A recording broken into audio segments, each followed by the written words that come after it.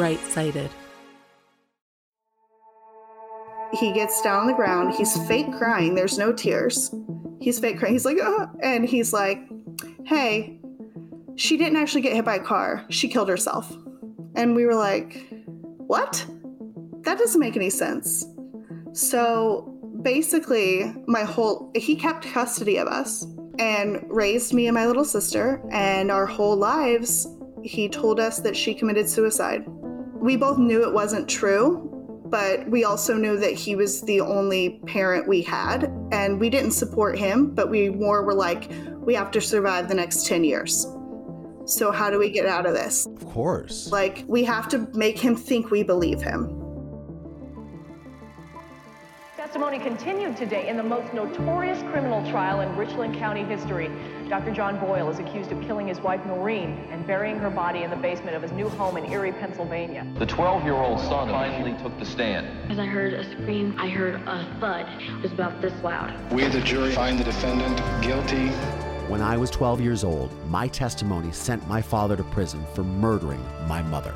This podcast serves as a type of therapy and reconciliation for myself, and it is my hope that it helps anyone who has experienced deception, betrayal, and dark trauma.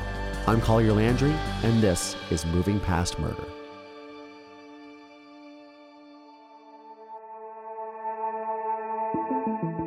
Hey movers, what's going on? Welcome back to another episode of Moving Past Murder. I'm your host, Collier Landry, and what's going on? Man, do I have a great episode in store for you guys today. My guest who I get to interview, and this one's going to be a two-parter for you guys because we talked about so much stuff. And of course, as you guys know, I love the sound of my own voice, so I have no problem talking.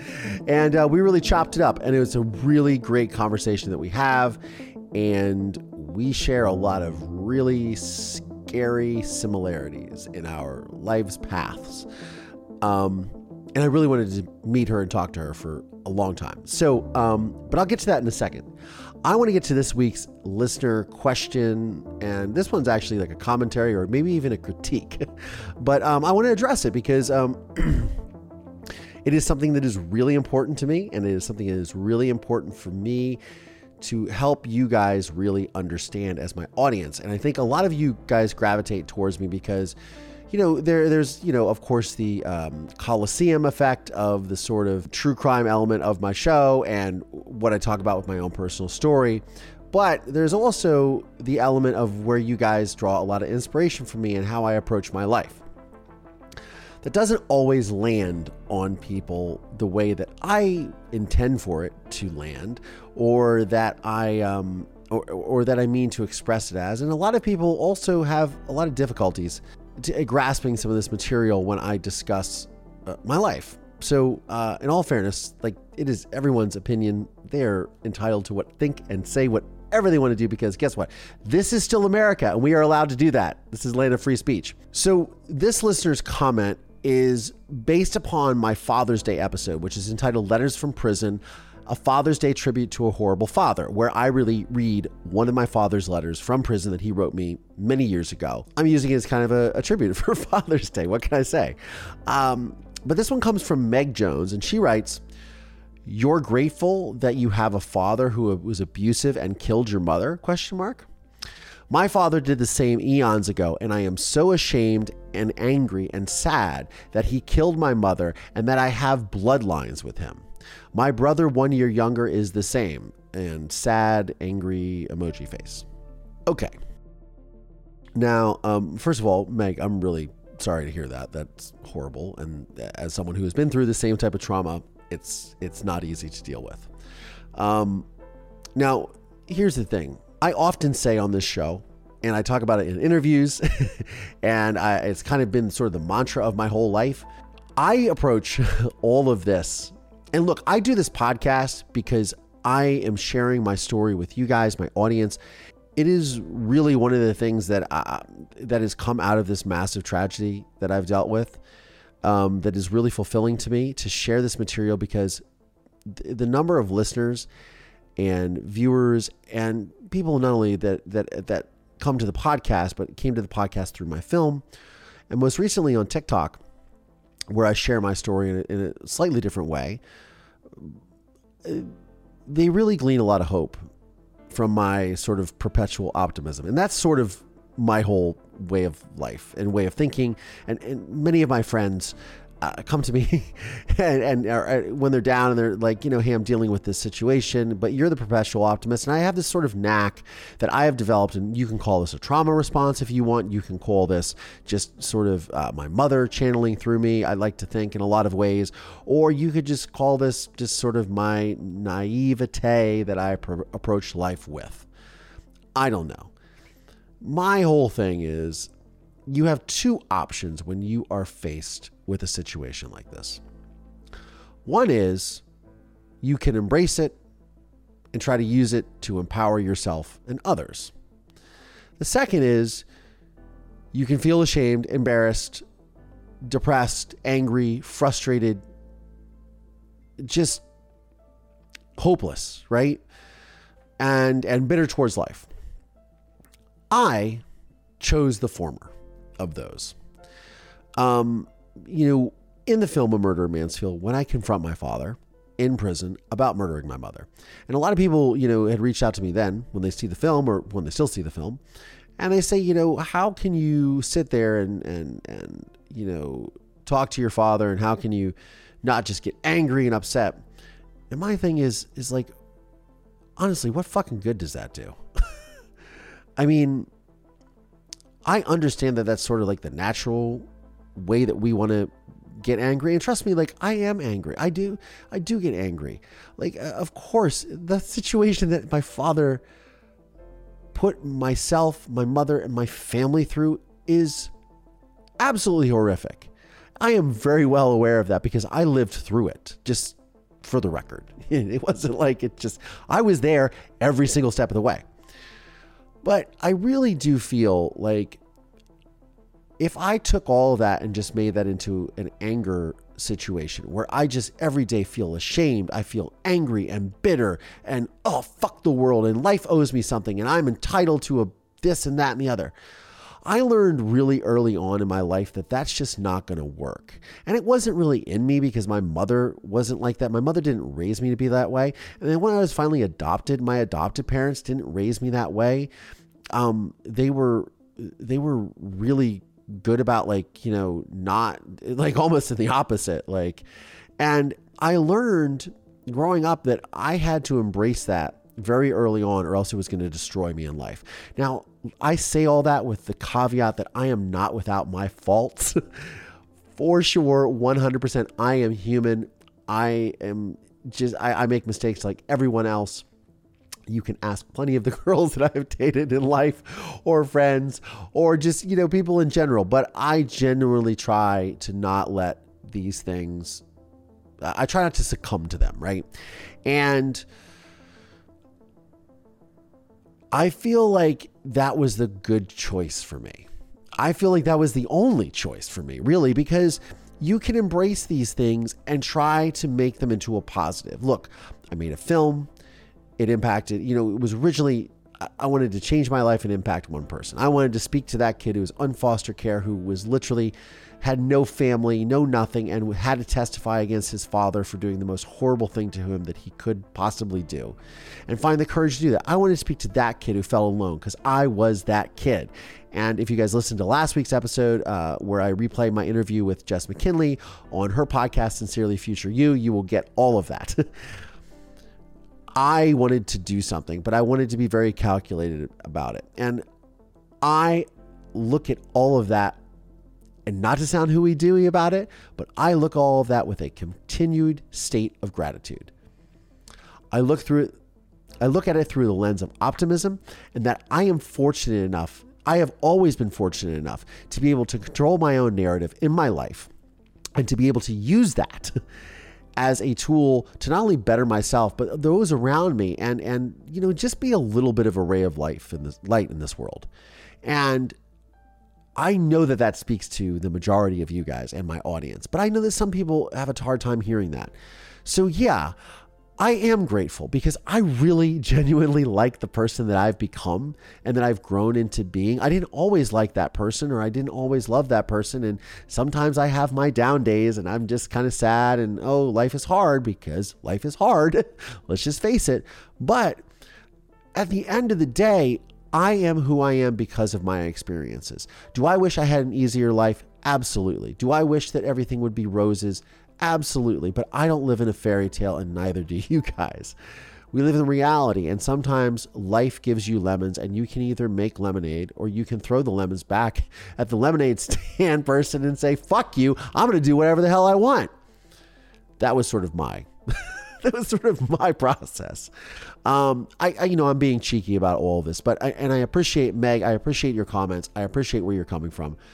My process is different than yours. I just didn't want to be angry. I didn't want to grow up a bitter and angry person, because I'm not. It just doesn't do any good. It's not going to bring my mother back. It's not going to make my father less of a murderer. And it for sure isn't going to change my life. It's just going to make me an angry person. And I know a lot of angry people. They're kind of assholes. I don't want to be an asshole. So I chose a different path, and I'm happy about that. And yes, I am grateful for it. It sucks the way it had to go down, but I'm grateful for the person that I've become today. I digress. I didn't mean to take that long on this topic, but it is literally the way I look at the world. And y'all that know me, that listen to this podcast, that really know me, that have met me, that have been my roll dogs throughout my life, you guys know how I am, how I feel, and you know all the conversations that we've had. So, and then to you guys who are a new part of my world, you guys are learning about me, and I'm really grateful for that too. Anyways, speaking of flipping one's narrative in life. So a lot of you have discovered the podcast, obviously because of the film A Murder in Mansfield, or you've come to the podcast organically, or you heard me nonstop talking about it ad nauseum, bugging you at some dinner party or something, or over a Zoom. Or you discovered me on TikTok and you gravitated towards my story, which I was sharing.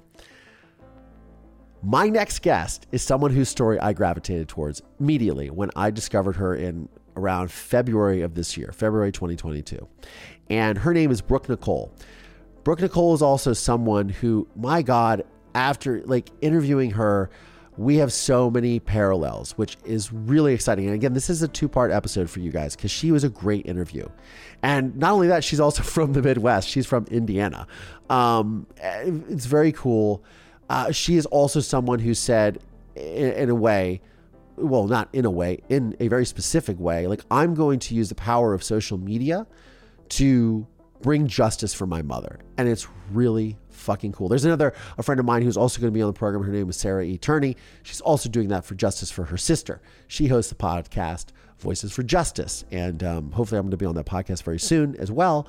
There are many people that are using social media to bring light to these causes that are often, or at one time, were really ignored. And it's really cool. And as someone who spoke up for my mother when she went missing and said, look, she's not a missing person. She is dead, or something has happened to her at the very least. And you, police officers, need to do something about it. And then David Messmore, by the grace of God, believed me. The word of an 11, soon to be 12-year-old kid, that his father killed his mother. It is really cool to see people doing that work. That's all I got to say. So I'm going to stop blabbering, and I'm going to let you guys listen to this wonderful interview that I have had with Brooke Nicole, who I discovered on TikTok. And here's Brooke. So I've discovered you on TikTok because you were telling the story of your mother's disappearance and what you believe to be your father's involvement in her murder. Yeah. Is that correct? So I started on TikTok about a year ago, but I just started with that story and then not the broader context of it. But basically I was, my parents met in 1989. They got pregnant with me very quickly. My mom had a kid. My dad was in, I think his intern year or residency, because he was also a doctor. And then they moved as soon as he got out of that. I can't remember which year it was, but when I was 2, they moved from Indiana to Oklahoma. And my mom didn't know anybody in Oklahoma. It was 800 miles away from her family. Everyone she knew was in Indiana. And both of my parents are from Indiana, just different small towns. And we moved down there. And then probably 3 years later, when I was about 5, I had a little sister as well. She's 10 months younger than me. But when I was about 5, my dad got in trouble because a patient came forward and said that he touched her inappropriately, and she was 17. So she was in foster care. And so nobody really believed her because they had this bright young doctor, you know, who was brilliant and like a big part of this community, this small town. And he had preyed on someone that nobody would believe. Our parallels are scary, similar. This is crazy. I know. I didn't know. It gets more paralleled actually later. It's crazy. But he ended up losing his license, I believe, in Oklahoma. And so we moved to Illinois, like the border of Indiana and Illinois. He didn't lose his license in Indiana because at the time they didn't talk. It was the mid-90s. So he still had his license in Indiana. So he worked in Indiana. And then he got fired and lost his license in Indiana when I was like 8 for stealing drugs from the ER. He was an addict. So he stole drugs from the ER. So your father was an addict? Yeah, he was an addict, prescription drugs. And so he tried to go to rehab a couple times, never worked. He would write his own scripts, things like that. Like opioids? Heavy stuff. And then he pretty much did everything. We're still in Oklahoma. Sure. He's under investigation for assaulting this woman. Child. She's 17. She's a child. Yeah, she's a child. Yeah. He's under investigation for that.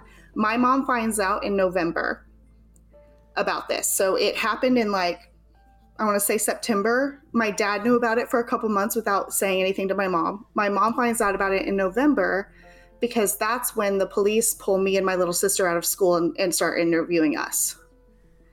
And the whole town finds out because these kids are getting pulled out and questioned, right? I was in first grade. It's a bold move. That's a bold move because it's a small town. And when you do something like that, it's like, they know. Yeah. And it was a big deal. So that's when my mom finds out, November. February, she's dead. So it's all happening. That whole investigation's happening. At one point in December, my dad just takes off, leaves, tries to drive to Alaska to see someone who was his mistress at the time. She was 16. He doesn't make it all the way there. They stop him in Canada, turn him around because it's a hot mess, but he comes home. So they stopped him in Canada at the Canadian border because of the pending issue with the underage 17-year-old. And he was trying to flee the country. Now, did he give her physicals? Was that the thing that he was under the guise of giving her a physical? Wow, very similar to my father. They actually caught him because they sent her in with a wire by herself at 17, and he apologized to her for doing it. Yeah. The bravery. So she had already reported it, and then, wow. The bravery of that girl, especially when the whole town was against her. It's insane to me how brave she had to be, to do that, to go back in that room by herself and confront him for it. And she did, and she wore a wire, and so he pled no contest to it, lost his license. But as this all was going on, my mom and dad were having money issues because they were fighting this or whatever. And she had planned on coming up to see her family in Indiana. And my family, my mom's family to this day, says that they think that she was going to leave him because she was taking the girls on this trip to see her family, Sure. And her family had no idea any of this was going on. She told them nothing. And then one day, I remember this very clearly, the last night she was alive, we were in her bathroom going through jewelry that was her mom's, and she was showing us keepsake. Her mom died when she was 8, so she's going through all these keepsakes and showing them to us and what they mean. And I'm 6, and my little sister's 5, and my big sister's 15. So we're all like sitting in a circle in this big bathroom, like going through all this jewelry and stuff. And then my dad comes in and my mom is instantly like, go to bed. My dad's angry and like sees what we're doing and gets angry. And I'm like, was she trying to figure out what to take? Because this trip was the next week. So that's my thought on it. But basically we all went to bed and my mom would sleep with me because I was a sleepwalker. So she would usually spend some time with my dad and then eventually come up and go to bed with me because they were afraid. I'd ended up outside before. I'd ended up on top of the counter. Like it was dangerous. So they were like, just someone needs to sleep with this girl so that nothing happens. Right. So yeah. So she usually came up and I noticed she wasn't coming up. This is why I don't take Ambien, by the way. I do take Ambien. No. Yeah. Sorry, no, I had to lighten the moment. Go ahead, so please. She used to, so I went downstairs looking for her because she hadn't come up in a while. I was reading the Boxcar Children and it was usually longer than I was allowed to read. So I was like, what's going on? Knocked on the door and she kept like, she wouldn't open the door, which was very odd. She wouldn't open the door to her room. And she was like, go upstairs, go to bed. I love you. Go to bed. I'll be right up. Go to bed. And I'm like, okay. So she was really insistent through the door. And I like got on the ground and looked under the door and I could see her feet next to the door. And then my dad's feet were maybe 6 feet behind her. And I was just like, that's weird. And then I went upstairs, laid in bed. And then I heard a little while later, 2 gunshots. And, I didn't really know what was going on. And then I saw lights dancing like in the front, in my window, like red, white, and blue lights. So I went down, I tried to creep downstairs to see what was going on. And I saw my dad covered in blood. I saw people around him cleaning him up. And I saw my big sister and she said, go to bed. And I said, what happened? And she said, Dad cut his finger. And I was like, that's too much blood for a finger. And she said, Mom got hit by a car at Walmart. Go upstairs. She was scared. She didn't know what to say. And she didn't want me to come downstairs and see my mom's body. Sure, of course. That was her, because she had to see it. And she did not want me to see it. So that was her biggest thing, was say something to get this girl to go upstairs. Like, so I went upstairs and then a few hours later, he woke me up and said, Mom got hit by a car. You're going to a babysitter's. And he dropped us off at the babysitter's. And the next morning, my little sister woke up and no one told her anything. So they were like, you can tell her. So I had to tell her our mom was dead. And I told her, I said, I guess I was, she says, she remembers this way more clearly than I do. And she said that I said, Mom's dead. Do you want to play Connect 4? Because I was trying to like distract her and not make her sad. And she didn't understand what it was. And I was like, let's just go in another room. And so we left the room where everybody's like, not okay. I mean, at this point, my dad's nowhere to be found. I don't know what happened. But eventually he came and got us.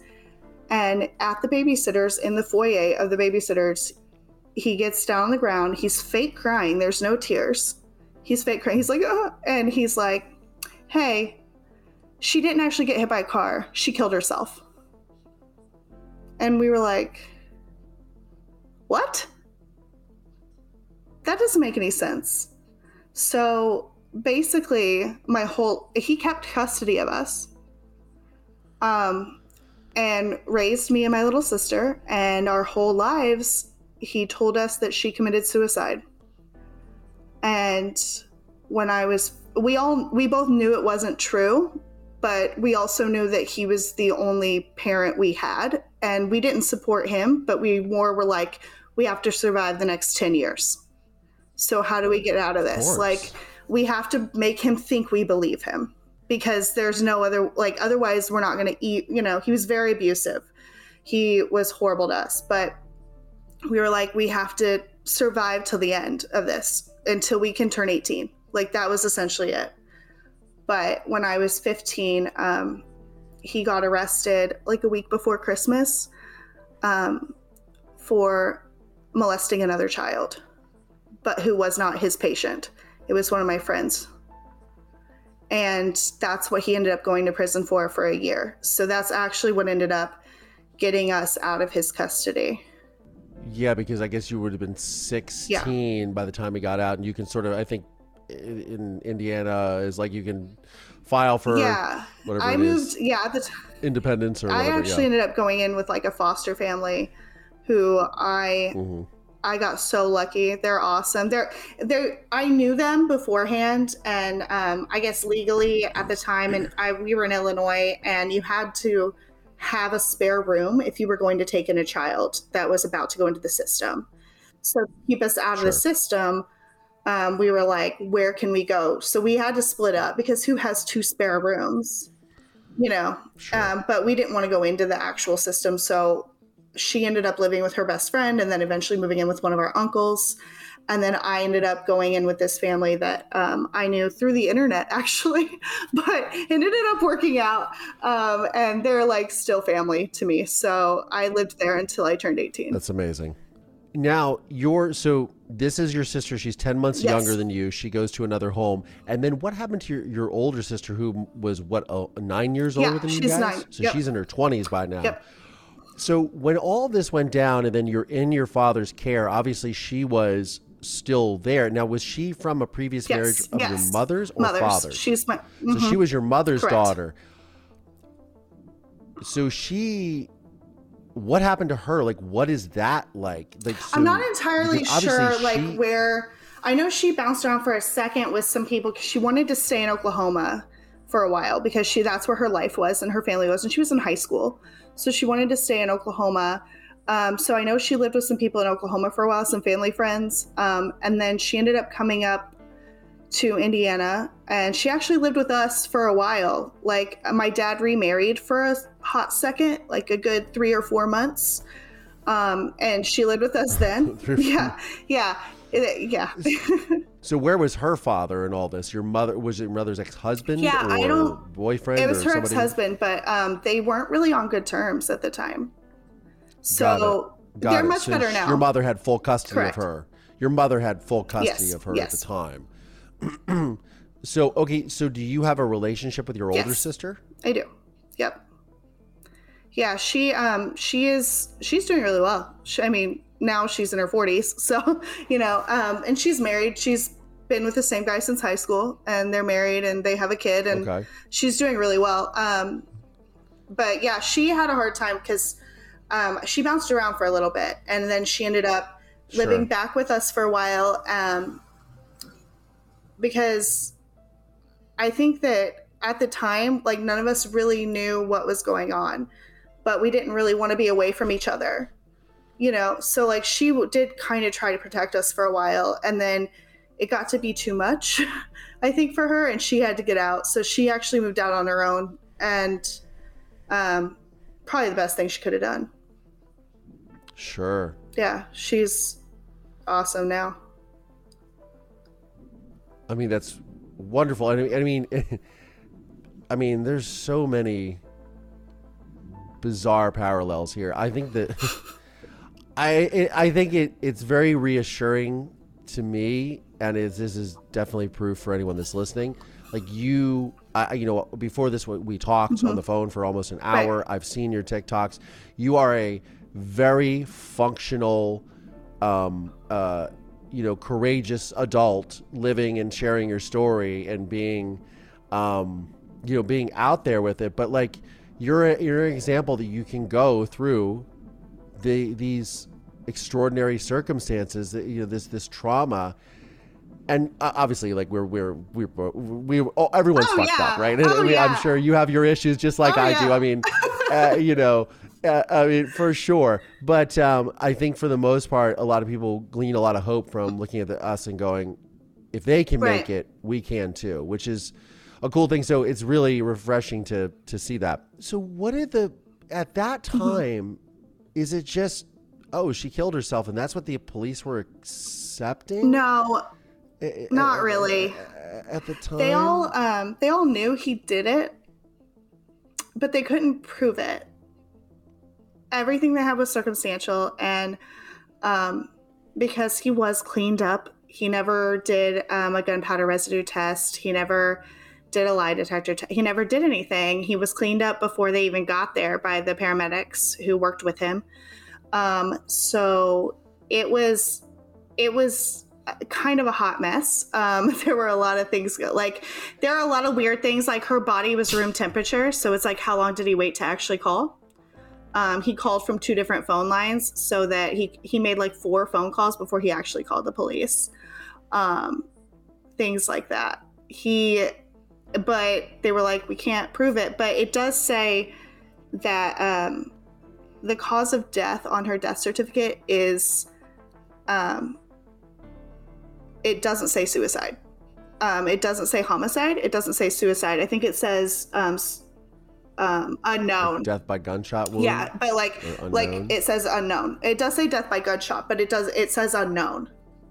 And she was medicated. Like heavily medicated. Did your mother have a substance abuse problem as well? And so was she medicated? Was that something she was normally doing? No. And we also, my little sister, for the record, like my little sister did not wake up at all, through people carrying her downstairs, through like driving in a car, through being put in the babysitter. She never woke up, and she was a light sleeper.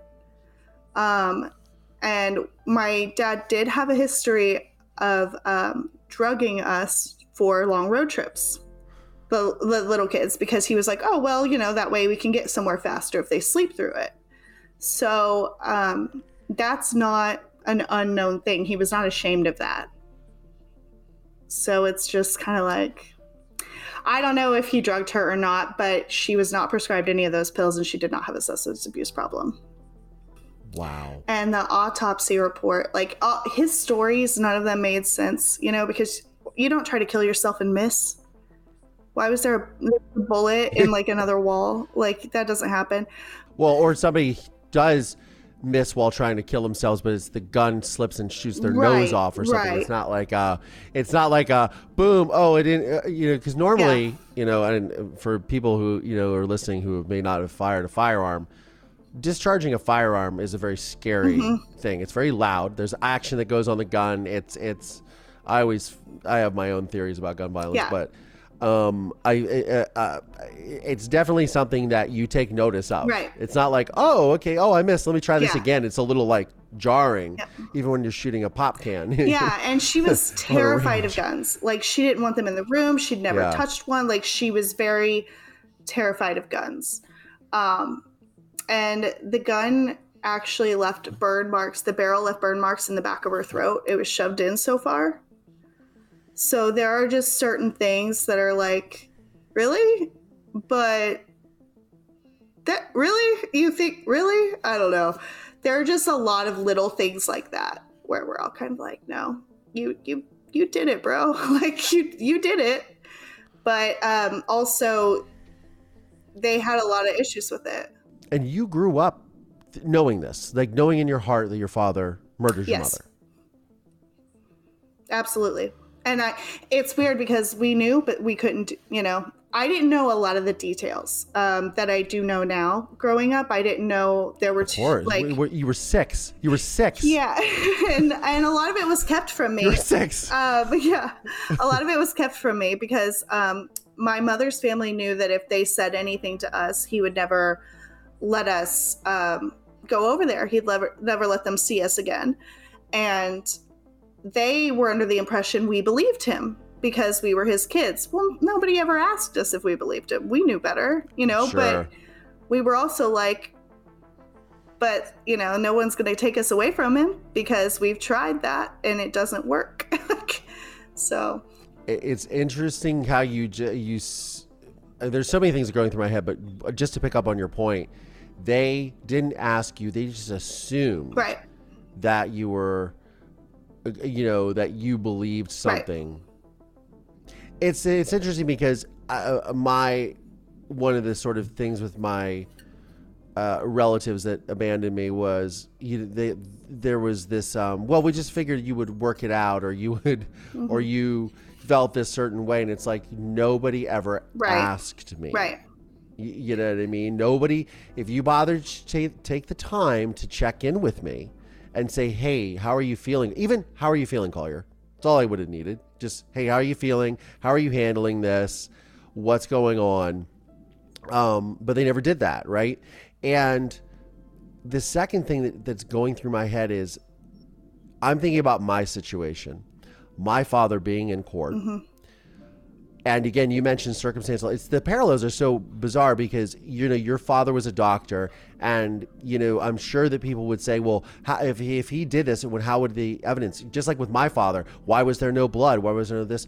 Well, because first of all, like when they found my mother's body, it was 25 days later, right? Under the house that I alerted them to. But also you have, you have somebody who deals with blood. Like my father did surgeries and was dealing with, like, they know how to clean themselves. Right. Like they know how to wash they know how to get rid of these things. You know what I mean? At least to a point where it's not going to be traceable. And let's face it, this happened when was 1997. Yours? So 1997, mine was 1989/1990. So you have nowadays the criminologists, the forensicologists. The forensics has changed so much, even from 1997 to now. What is that? 25 years later? Jeez, 25 later. I know, right? 25 years. 25 years later, you know, even now we're having these advancements that, you know, it would be much easier to pick up on all of this, but you didn't have that. And, you know, there's this sort of forensic science that's available and available at a cheaper cost because you're not dealing with the Los Angeles Metropolitan Police Department. You're not dealing with the city of New York. You're dealing with, you know, small town Indiana that doesn't have like their local crime lab and on staff, you know, DNA specialist, you know, that can analyze things and bullet trajectory analyst and things like that, so they don't have the resources, right? And so it's very easy, I feel, for someone in those positions, like our fathers, to manipulate those situations because they don't have that ability. And it's like, you know, you're talking about he made 4 phone calls, right? Well, you know, in a murder in Mansfield, my father says, well, you know, which is different than his testimony on the witness stand, which testimony on the witness stand, she got a new thing. He tried to say that he did CPR on her, performed CPR on this. And somebody said, well, why didn't you ask him about calling 911? And I was like, well, really, was there any point to that? Like, really, would that have been the game changer in this thing? We're like, oh, I didn't call 911. It's like, no, I asked him why there was a plastic bag over his head. He said, I put the plastic bag over her head. Yeah. You know, he's already admitting to what he did. You know, but it's like, of course, why wouldn't you phone emergency services immediately if this is what happened? Right. Why are you, it's just, it's sus, as the kids say. It is sus. But it is sus. But I shudder to think of what would have happened if my father had gotten off for murdering my mother, and then I had to go back and live with him because I would have been 12 years old at the time, going back into his custody, which I would assume would have happened. I would have gone back to his custody because it's very hard to, I believe, fight that. It's impossible. My family tried for years, but they can't kill parental rights if no one doesn't want to give them up. Yeah, exactly. And it's like one of the hardest things. And I know I have a friend that works in child services, and he said that is like their version of an appeal, but on the child's right side is when they file these, the parents, and he deals with parents that are drug addicts, right, that are literally opioid addicts that cannot take care of themselves, let alone their family, and they will file these injunctions to maintain their parental rights because it's sort of like the death sentence for them if those are taken away, right, with their children, for many reasons. Like, it could be because they want custody of their children, it could be because they want welfare from the state, it could be because there's all these things that come with it, right? So they fight this, and he says it's just very, very difficult to prove that, even when the child is in danger, right? Oh yeah, even when the man has a history of molesting young girls, and then you're going to put 2 young girls in his care by himself for the next 10 years. They can't do anything about it. And none of that ever, I mean, not to be uncouth, but none of that ever happened in your immediate family. No. There were some weird things that happened, but nothing, there was no touching or anything. Let me ask you on that note, like, so my father was accused of molesting my 2 cousins under the guise of giving them physicals a couple of years before he murdered my mother, right? And those girls, because of their age, they just couldn't, and because of the traumatic effects of something like that could not, give evidence against they just couldn't handle it, which is no judgment on them. Like, you're a child, like it's a horrible thing to deal with. A lot of people ask me, well, was there a sign of that? Did he do that to you? And no, like there was none of that. But I do remember my father talking to me with my mother in the room about sexual predators, which is so ironic, and like showing me if somebody touches you here, if somebody, it was very, it was very anesthetized. It was very like, this is what, and somebody does this. And I do remember one time we were in a mall in Philadelphia, suburban Philadelphia, and I was probably like 10 years old. This was a couple years before he murdered my mother. I went to the urinal. I was like starting to be that age where you can go to the bathroom by yourself. So I was using the urinal, and somebody dropped a note over my shoulder, and it said, I just want to, like, something like, I want to touch you. And I freaked out. And I came out of the restroom and I gave it to my parents, of course. Like, I said, this is what somebody gave. And I just remember my father going into, who had no problem, turning on rage at the drop of a hat, went into full on rage mode, and he just started storming through wherever store we were at. I didn't see him for like an hour. I think because he went like looking for somebody or something, I think that, so it's very interesting. It's like, here he's perpetrated something on these girls, right? But then when it came to his own child, like there's a boundary that you don't cross, right? Yeah. It's very bizarre. Yeah. Or maybe he was putting on a show for my mother. I have no idea to say, oh, I'm innocent of these things. I don't know, but there was none of that occurred in my childhood with my father.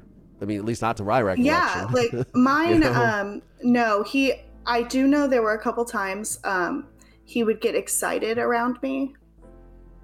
Okay. And he would like leave, he'd like leave the room, but I was like, I'm not dumb. I know what's going on, and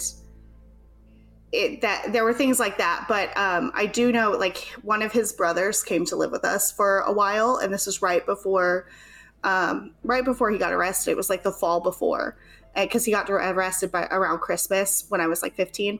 So the fall before, one of his brothers came to stay. I don't know what really was going on with that, but he would make really inappropriate comments to me all the time and like say things. And then we were at a Walmart one time, and he like grabbed me very inappropriately when no one's the brother. Yeah, your uncle. My uncle did. And I said something to my dad, and my dad didn't believe me. He's like, why would you do this? Why would you say this about my brother? His brother, who had also been to prison for molesting children, who also had a history of it, and he didn't believe me. And I was like, I swear to you, this is happening. And he's like, well, I'm picking him over you because you're a little liar. You probably asked for it. And I was like, okay. And like that, I was so done. Like, I was like, great. Like, but yeah, that was the only thing that ever happened in a bit. And like literally a month later, he was arrested. So I was like, okay. But that that is something I'm like, believe us. You'll never forget. So I was like, not only do you do it, you condone it being done to your daughter, just not by you. And I do know there were pictures taken of me at random times. But I do know that that's part of like the culture. Sometimes you have to present pictures that are inappropriate in order to get pictures that are inappropriate in that ring of culture. Yeah. Oh. So I know that there were pictures of me taken when I was growing up that were inappropriate, but that's about it. By your father, or by. Oh. So he never touched me. So he would use those as. So you believe that your father would use those photos as a sort of currency to obtain other photographs. I do. Jesus Christ. But that's all. I mean, yeah, that's something that like I'm still working through. But I also, like, I'd forgotten about it until semi recently too. Like, because there were so much so much that something like that, I'm like, I don't even care. Like, I do, but that's the least of. It's the tip of the eye. It's like it would be devastating for most people, but you're just like, if that's the least of my problems. Yeah, I'm okay. exactly. I'm good with that. I'm like, that's the one. I've got other fish to fry, and they're bigger. So. I mean, it's sort of hard to reconcile all of this when you think about like his own brother. Like it runs in the family. Oh yeah, multiple brothers of his have had that happen. Like. It's a whole thing. Yeah, it's a whole thing. That's to say the least. I know that my dad watches my TikToks because his family told him about them, and then they told me that they told him about them.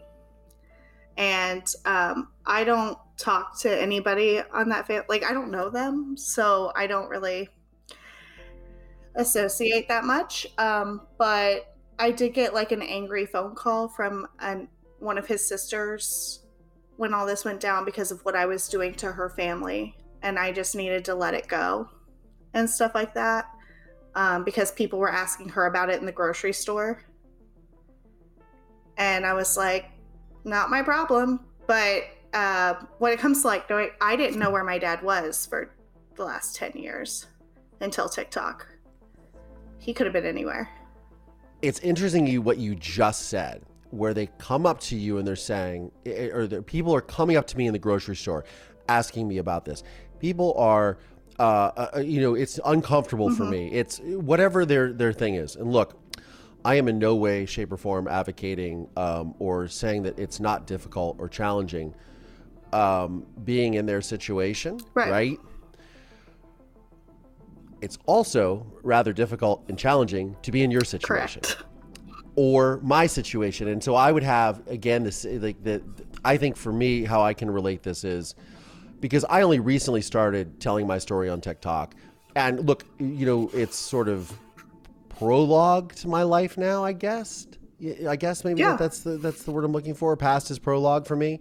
I mean, I think as you too, but I also think that one of the things when I made A Murder in Mansfield is I gave everyone that I could the opportunity to speak in the film, whether that be my father's mistress, my half sister, everybody. I reached out to everyone, and I said, look, I met with her in her house, and I said, this is an opportunity for you to share your side of the story, whether that side of the story is, because people will draw their own conclusions based upon the facts that are presented, right? This is your opportunity to say, look, I didn't know about his wife. I signed this piece of paper with her name on it for the house because Jack told me to do this and I was under his control or whatever that is, right? And instead, they chose not to participate at the last second, and my sister pulled out. I haven't spoken to my sister since, like, not because of me, because of her. Like, she just... I was uninvited to my nephew's birthday party that I was invited to 3 days earlier and all these things. And so it just evaporated, right?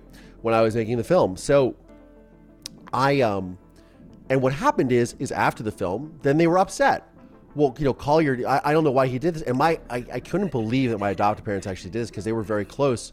Not close, but like they wanted to always cultivate a relationship with my half-sister's family. And they said to me, there was something that was really important for them. And whether or not I was happy about it growing up and seeing this woman in our house and talking to her, because I very much was like, you are at the epicenter of all of this. You were my father's mistress and you had a baby. Like, all these things, right? At the same time, I did feel that she was an innocent pawn and now, I mean, innocent to a certain degree, right? Or she maybe had been opportunistic, like she was 27 years old.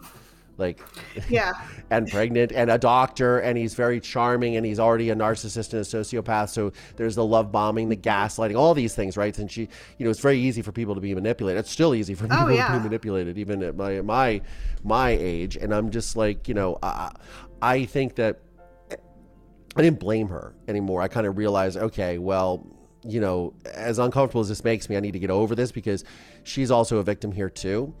But one of the things that she went to my adoptive parents was like, well, I don't understand why he did this. And now I have this and that and the scrutiny. And he's like, my adoptive father said, George says, well, look, he gave you the opportunity to speak.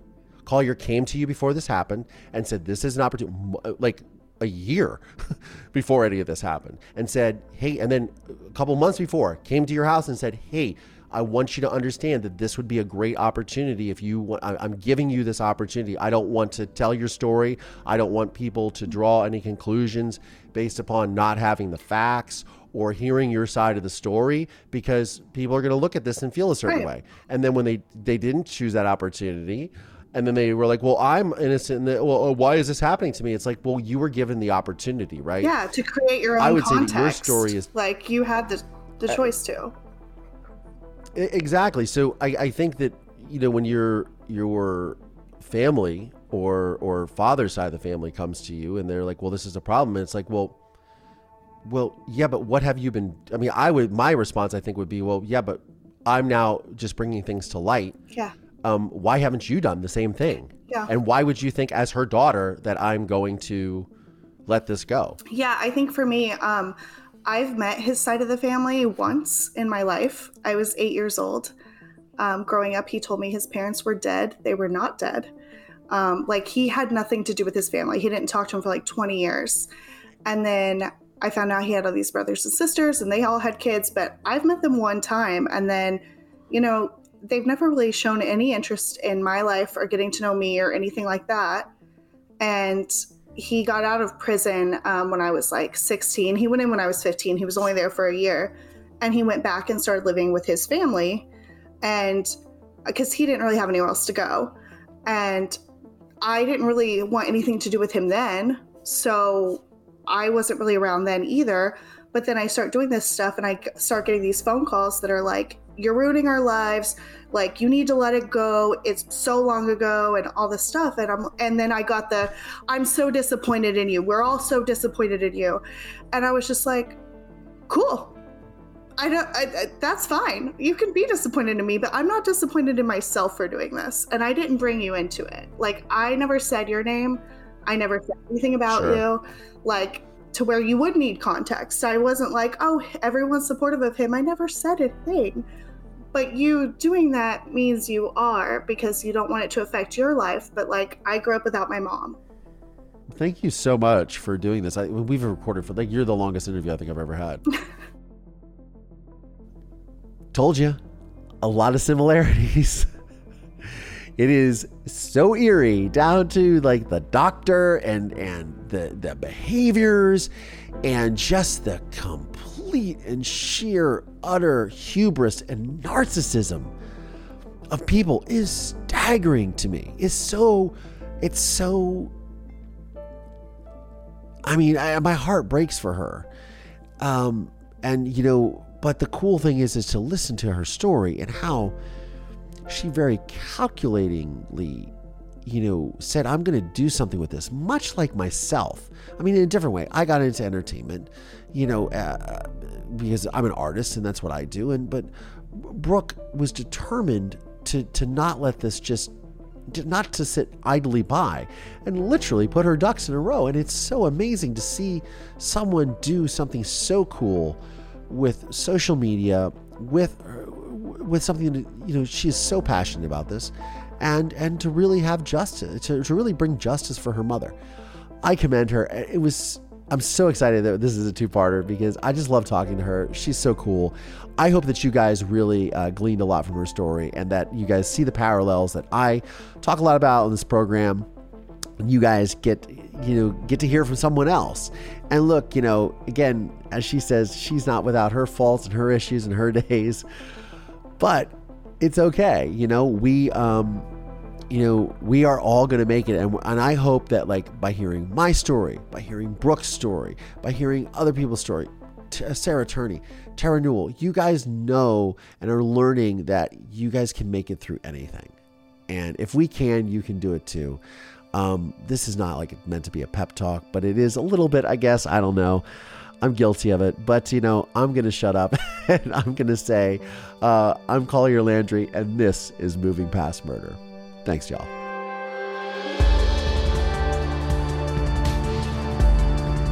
This podcast is made possible by support from listeners just like you. Please subscribe via Apple Podcasts, Spotify, Audible. Find us on YouTube, youtube.com/Collier Landry. The film A Murder in Mansfield is available on Investigation Discovery, Discovery Plus, and Amazon Prime Video.